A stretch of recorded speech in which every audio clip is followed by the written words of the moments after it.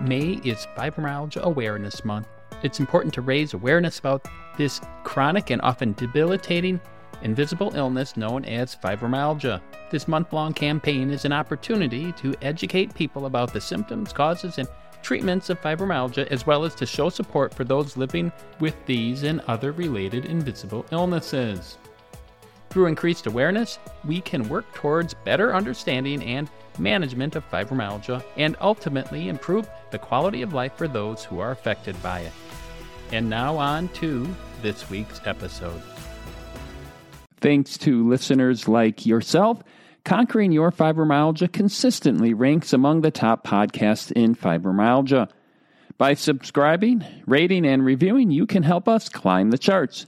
Type Conquering Your Fibromyalgia in your podcast provider. Hit the subscription or follow button and leave a 5-star review. This will make it easier for podcast listeners to find Conquering Your Fibromyalgia.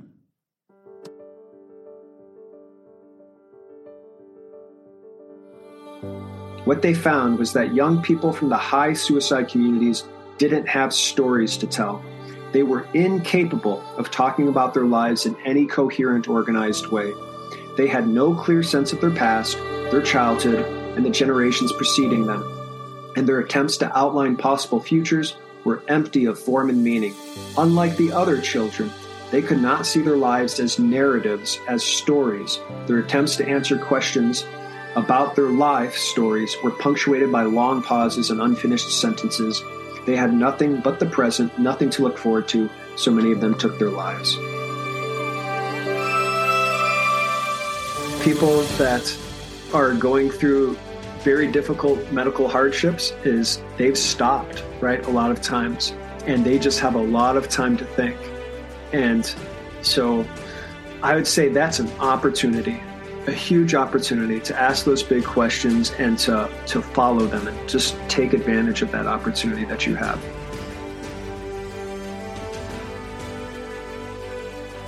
Welcome to the Conquering Your Fibromyalgia podcast. I am your host, Dr. Michael Lenz. I am a pediatrician, an internal medicine physician, and a lifestyle medicine doctor as well. I also am author of the book Conquering Your Fibromyalgia, Real Answers and Real Solutions for Real Pain, where I try to blend the best of both medical management with lifestyle medicine, just as I try to do on this podcast. I try to take a mind, body, spirit approach as well. Join me where we pick up from our discussion last week. If you haven't listened to the first 2 parts of this series, it'd be good to go back and listen to those too, as this is a continuation of the conversation. If you like the podcast, please hit the subscribe button, the follow button, and leave a 5-star review. This can then be shared with more people who are going through struggling.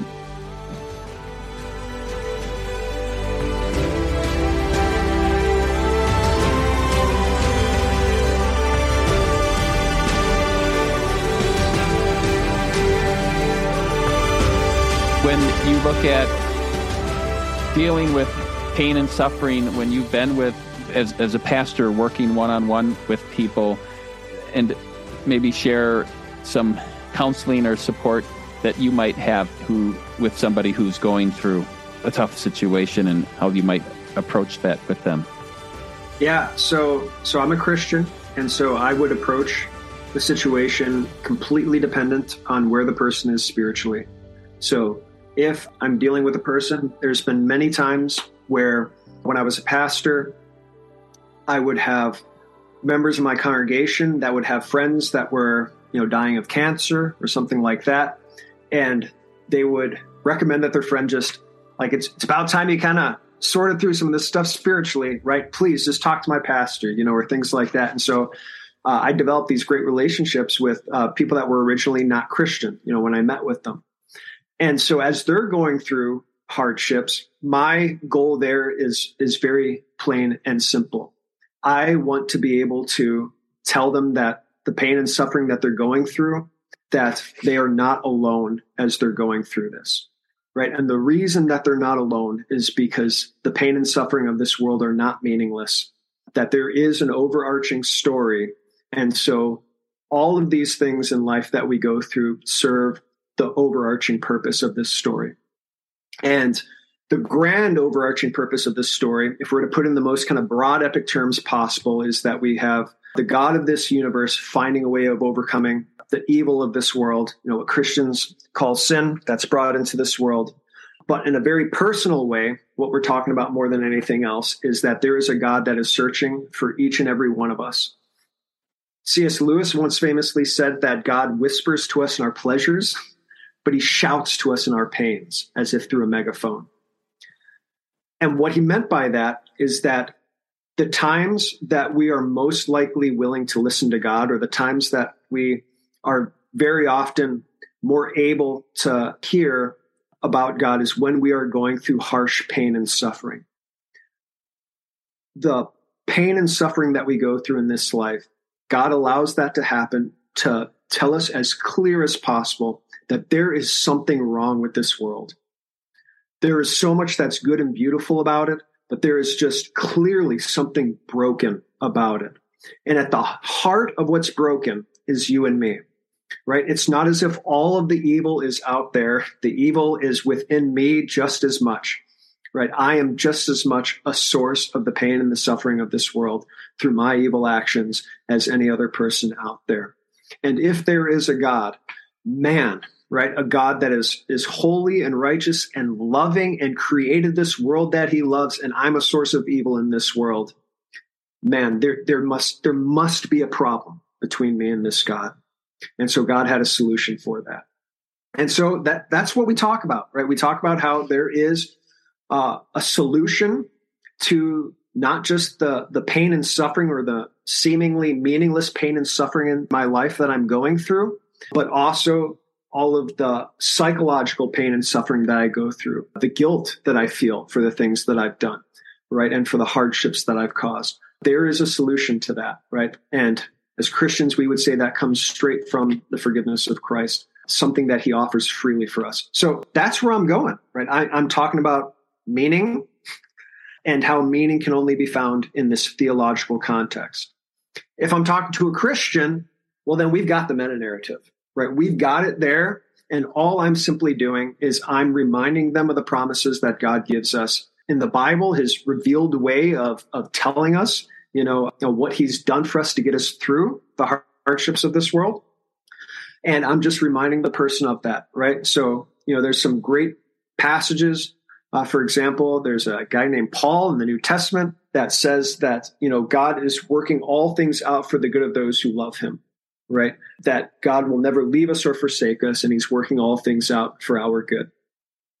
That is true if there is a meta-narrative. The Christian meta-narrative is true, right?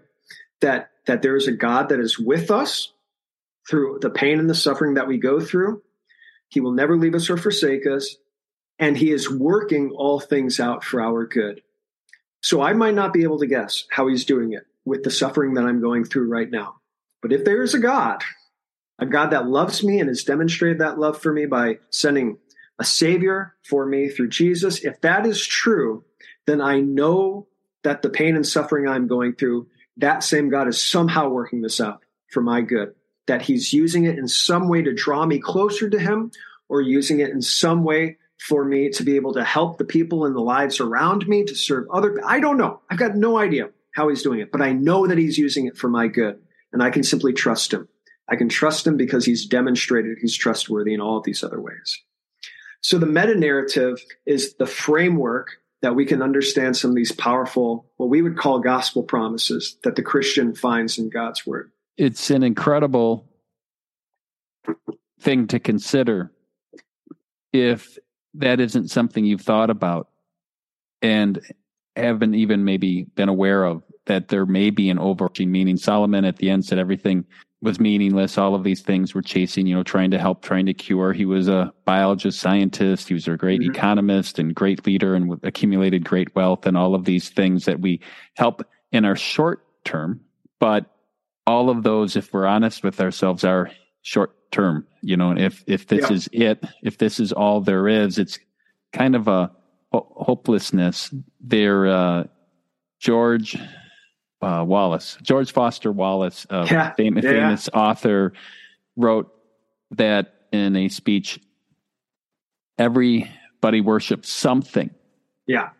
I don't know if you have the quote off the top or the paraphrase of that, but I think even those who may think they're not, can you share the gist of what he said? Yeah, I can't remember quite all of it off the top of my head. Yes, his famous commencement. I was able to pull up the quote from David Foster Wallace. He says, "Because here's something else that's weird but true. In the day-to-day trenches of adult life, there is actually no such thing as atheism. There is no such thing as not worshiping. Everybody worships. The only choice we get is what to worship. And the compelling reason for maybe choosing some sort of God or spiritual type thing to worship, be it Jesus Christ or Allah, be it Yahweh or the wicked mother goddess or the Four Noble Truths or inviolable set of ethical principles, is that pretty much anything else you worship will eat you alive. If you worship money and things, if they are what you tap real meaning in life from, then you will never have enough, never feel you have enough. It's the truth. Worship your body and beauty and sexual allure, and you will always feel ugly. And when time and age start showing, you will die a million deaths before they finally grieve you. On one level, we all know this stuff already. It's been codified as myths, proverbs, cliches, epigrams, parables. It's a skeleton of every great story. The whole trick is keeping the truth up in front in daily consciousness." And that quote is from David Foster Wallace. Stay with us. We'll be right back. I want to briefly interrupt the podcast to inform you about the Fibromyalgia Starter Pack, which is now available. If you are new to this podcast, it categorizes the episodes in a way that is more beneficial for those new to fibromyalgia. You can access the link in the show notes to learn more. But everyone worships something, right, at the end of the day. Yeah, I think that's spot on.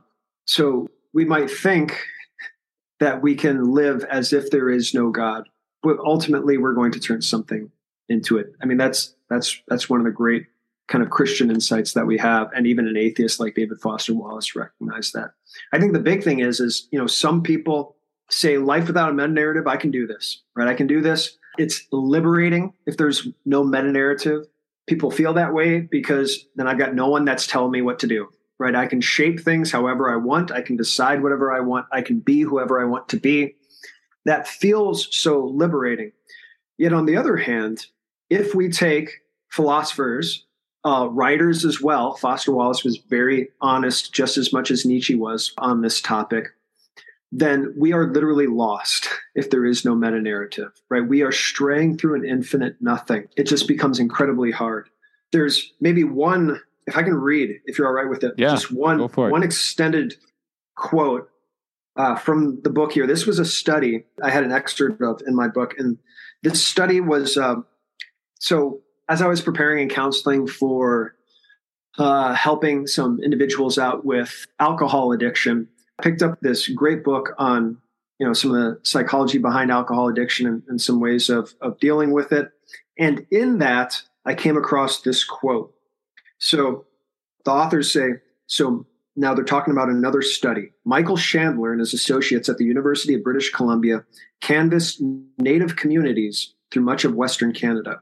What struck them almost immediately was the astounding suicide rate among teenagers, 500 to 800 times the national average, infecting many of these communities, but not all of them. Some Native communities reported a low of 0, true for 6 tribal councils, to a high of 633 suicides per 100,000. So 633 suicides per 100,000. That's incredible. Like that's incredible how high that is. What could possibly make the difference between places where teens had nothing to live for and those where teens had nothing to die for? The researchers began talking to the kids. They collected stories. They asked teens to talk about their lives, about their goals, and about their futures. what they found was that young people from the high suicide communities didn't have stories to tell. They were incapable of talking about their lives in any coherent, organized way.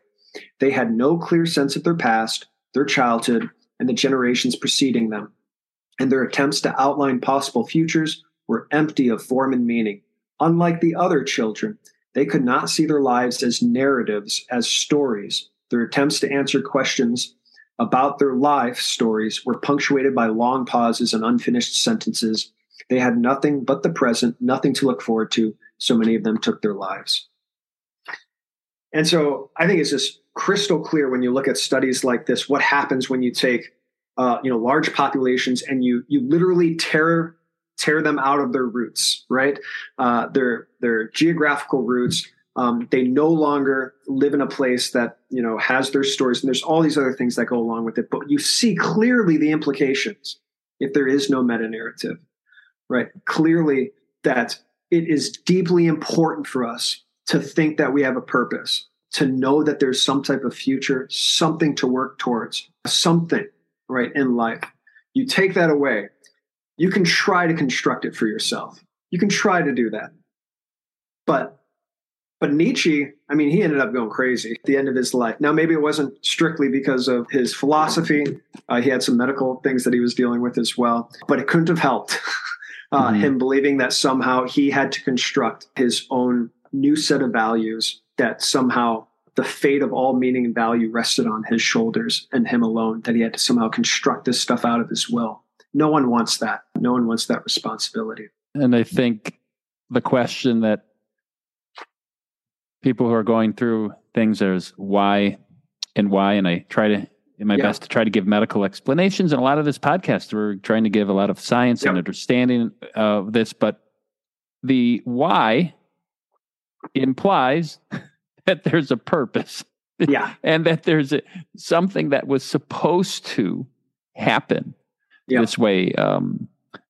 My daughter asked a question about heart disease on the way to school. One of her classmates has some kind of congenital heart disease. She doesn't know much about it. And she asked, well, why? Why does that happen? What? And they're on a simple, something wasn't designed properly. But then you look at, we had at the end of my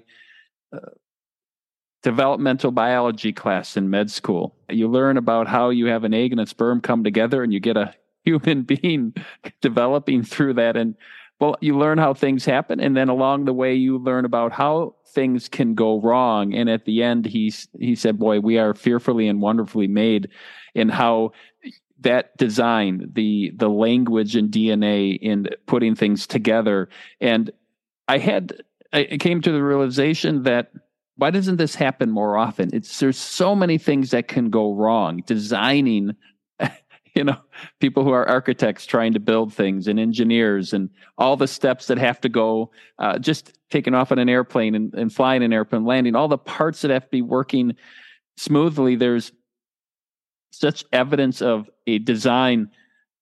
And there is this, well, we can maybe explain by just saying, well, we'll just say there isn't a designer. We've already excluded that, like the late 1800s, where and continuing into this day, and where if we take that out, well, that's not why? And there isn't a deeper meaning. How do we get that connection? I think so much of our life can be just keeping really busy, and I think that reading through your book really helps to look at life and perspectives and how we look at things, and that if there's more, like what if?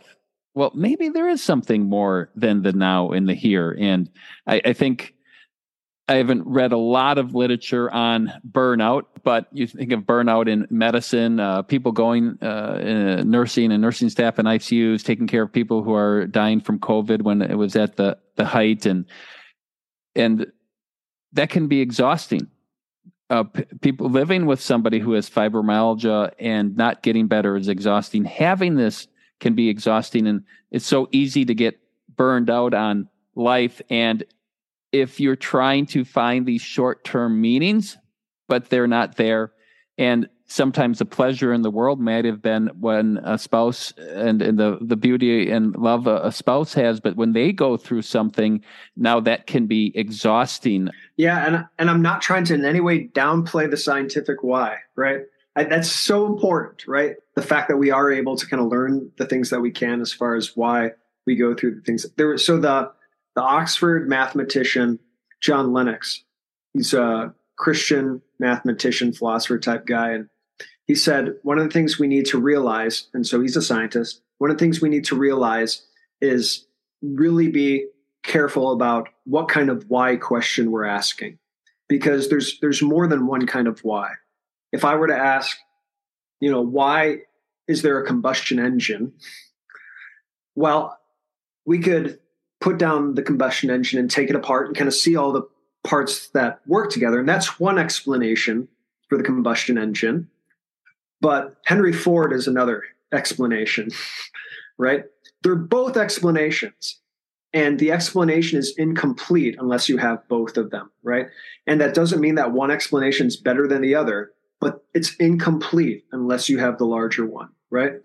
And I think this is just incredibly important for us to think about existentially, because when we go through suffering and when our friends are going through suffering, they are at times asking different why questions, right? Sometimes it's, well, why is, can I understand physiologically why this is happening to me, right?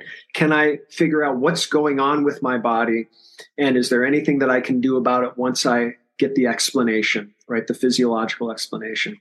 That's only one kind of why, right? The deeper why, and maybe the more profound why is this actually happening, right? Is there some purpose behind it? Or is this just a freak thing that's happening, right? Or, is there some reason behind this, And we just need to be sensitive to that, I think. And we don't need to say that somehow one explanation is better than the other. We can love both of them, right? Yeah. And I think as a doctor, it's fun answering the why questions on certain things. And that's why I share on the podcast. But sometimes there's situations where there isn't a great solution and people are going through struggling, wondering, you asking, what is the heart? Why do you ask? And I think sometimes, why do you ask that why question? What do you understand? And sometimes making assumptions where somebody's at, right? I'm sure when you've counseled with people, you ask, what's your understanding about things and the why and these things to see where they're at. Many people may have heard of some kind of meta-narrative and paradigm, and often there's this syncretic back and forth where we may identify as being spiritual, the mind, body, spirit connection. But what does that mean? And often there's borrowing of different meta-narratives and philosophies that are intermingled without even knowing where those ideas even came from. And can be pretty sobering to consider some of these. And I think your book does a good job of, in a loving, caring, but also philosophical way, dissecting the effects or the types of philosophies and answering the bigger purpose. And I think having a bigger purpose, there is maybe a bigger cosmic narrative that in the short term, there may not be a solution. And that means short term, meaning while we're here, and that there is a bigger hope when people are going through. I like, as you, with all the years of language that you've learned, even learned the Canadian language. Just kidding. When you were living in Canada, I interviewed one of my first podcast hosts guest was from Nova Scotia, and she had quite an accent, and I had a nice. But the despair, and that's I think flattened from without hope. And often when you're feeling without any hope, and that may be, what hope are we hoping for? A fix here and now, and I've gotten a chance to work with patients to help them go through things and help them in the short term. And I love doing that. And I'm sure you love helping people connect the dots to a bigger hope in the long term. That's what you've dedicated your time to, helping understand people better and how they think. I mean, philosophy is understanding how people think about things. And right, am I correct? Yeah, right. I mean, technically, philosophy is asking like the last questions, right? So, right. So again, kind of thinking about, maybe going back to the Neil deGrasse Tyson, example there, so is it good to be curious, right? Well, yeah, everyone would agree with that. The philosophical question is why, right? Why is it, the ultimate thing? Why is it good to be curious? Why is it a big deal that I'm suffering, right? Like ultimately, what can we ground, that the answer on? And is it a good thing to help people? Yeah. Is it a good thing to care about other people who are maybe considered, if you're disabled with fibromyalgia? Well, why should and those philosophies have been acted out in relatively modern history, going through what Stalin and Hitler and how their perspectives were acted out, and that if it's not, you're not utilitarian, it's not helpful, and yet how do we make those standards on right, wrong, all of that? Well, I've so enjoyed having you with us on the podcast. There's so much more, and I encourage listeners, if they can check out your book, I'll have links there. And if you're interested, Luke is willing, if you want to email him some questions or thoughts, I'll have his contact information there, and love for you to share some insights and thoughts, and maybe we'll have you back on another day. Any last thoughts or comments? Just that for those that, are going through hardships, I think that they are just a good opportunity to slow down and ask the big questions, right? The atheist philosopher Albert Camus once said, the only time that we realize that if there is no God, life is meaningless, is when we stop working and when we just kind of stop doing things and we have time to think. The problem with a lot of people that are going through very difficult medical hardships is they've stopped, right, a lot of times, and they just have a lot of time to think. And so I would say that's an opportunity, a huge opportunity to ask those big questions and to follow them and just take advantage of that opportunity that you have. All right. Well, thank you very much. That wraps up our 3-part series on pain, suffering, and meaning in life. There was a lot to digest, and I hope that you have found it enriching. Next week, we will be discussing Lyme disease. Lyme disease in many aspects is very straightforward, but in others, it can be confusing and even controversial. Living in Wisconsin, I have seen many with acute Lyme disease and helped them get better. However, there is a condition called chronic Lyme disease and post-Lyme treatment disorder, which is shrouded in a cloud of mystery and confusion. These include diagnosis, testing, and treatments. Many of the symptoms overlap with fibromyalgia. Is there a connection? Research is ongoing, and many who have been diagnosed have been through ongoing struggles. Many have felt abandoned by traditional medical providers. In that vacuum, alternative medicine has attempted to find meaningful answers and solutions. We will unpack these using an evidence-based approach, hoping to offer helpful and meaningful insights. I look forward to discussing these with a special guest, Zach Telfer, a fourth-year medical resident who has been doing clinical rotations with me for the last 3 years in my clinic. He will be doing a fellowship in infectious disease next year. Until then, go Team Fibro.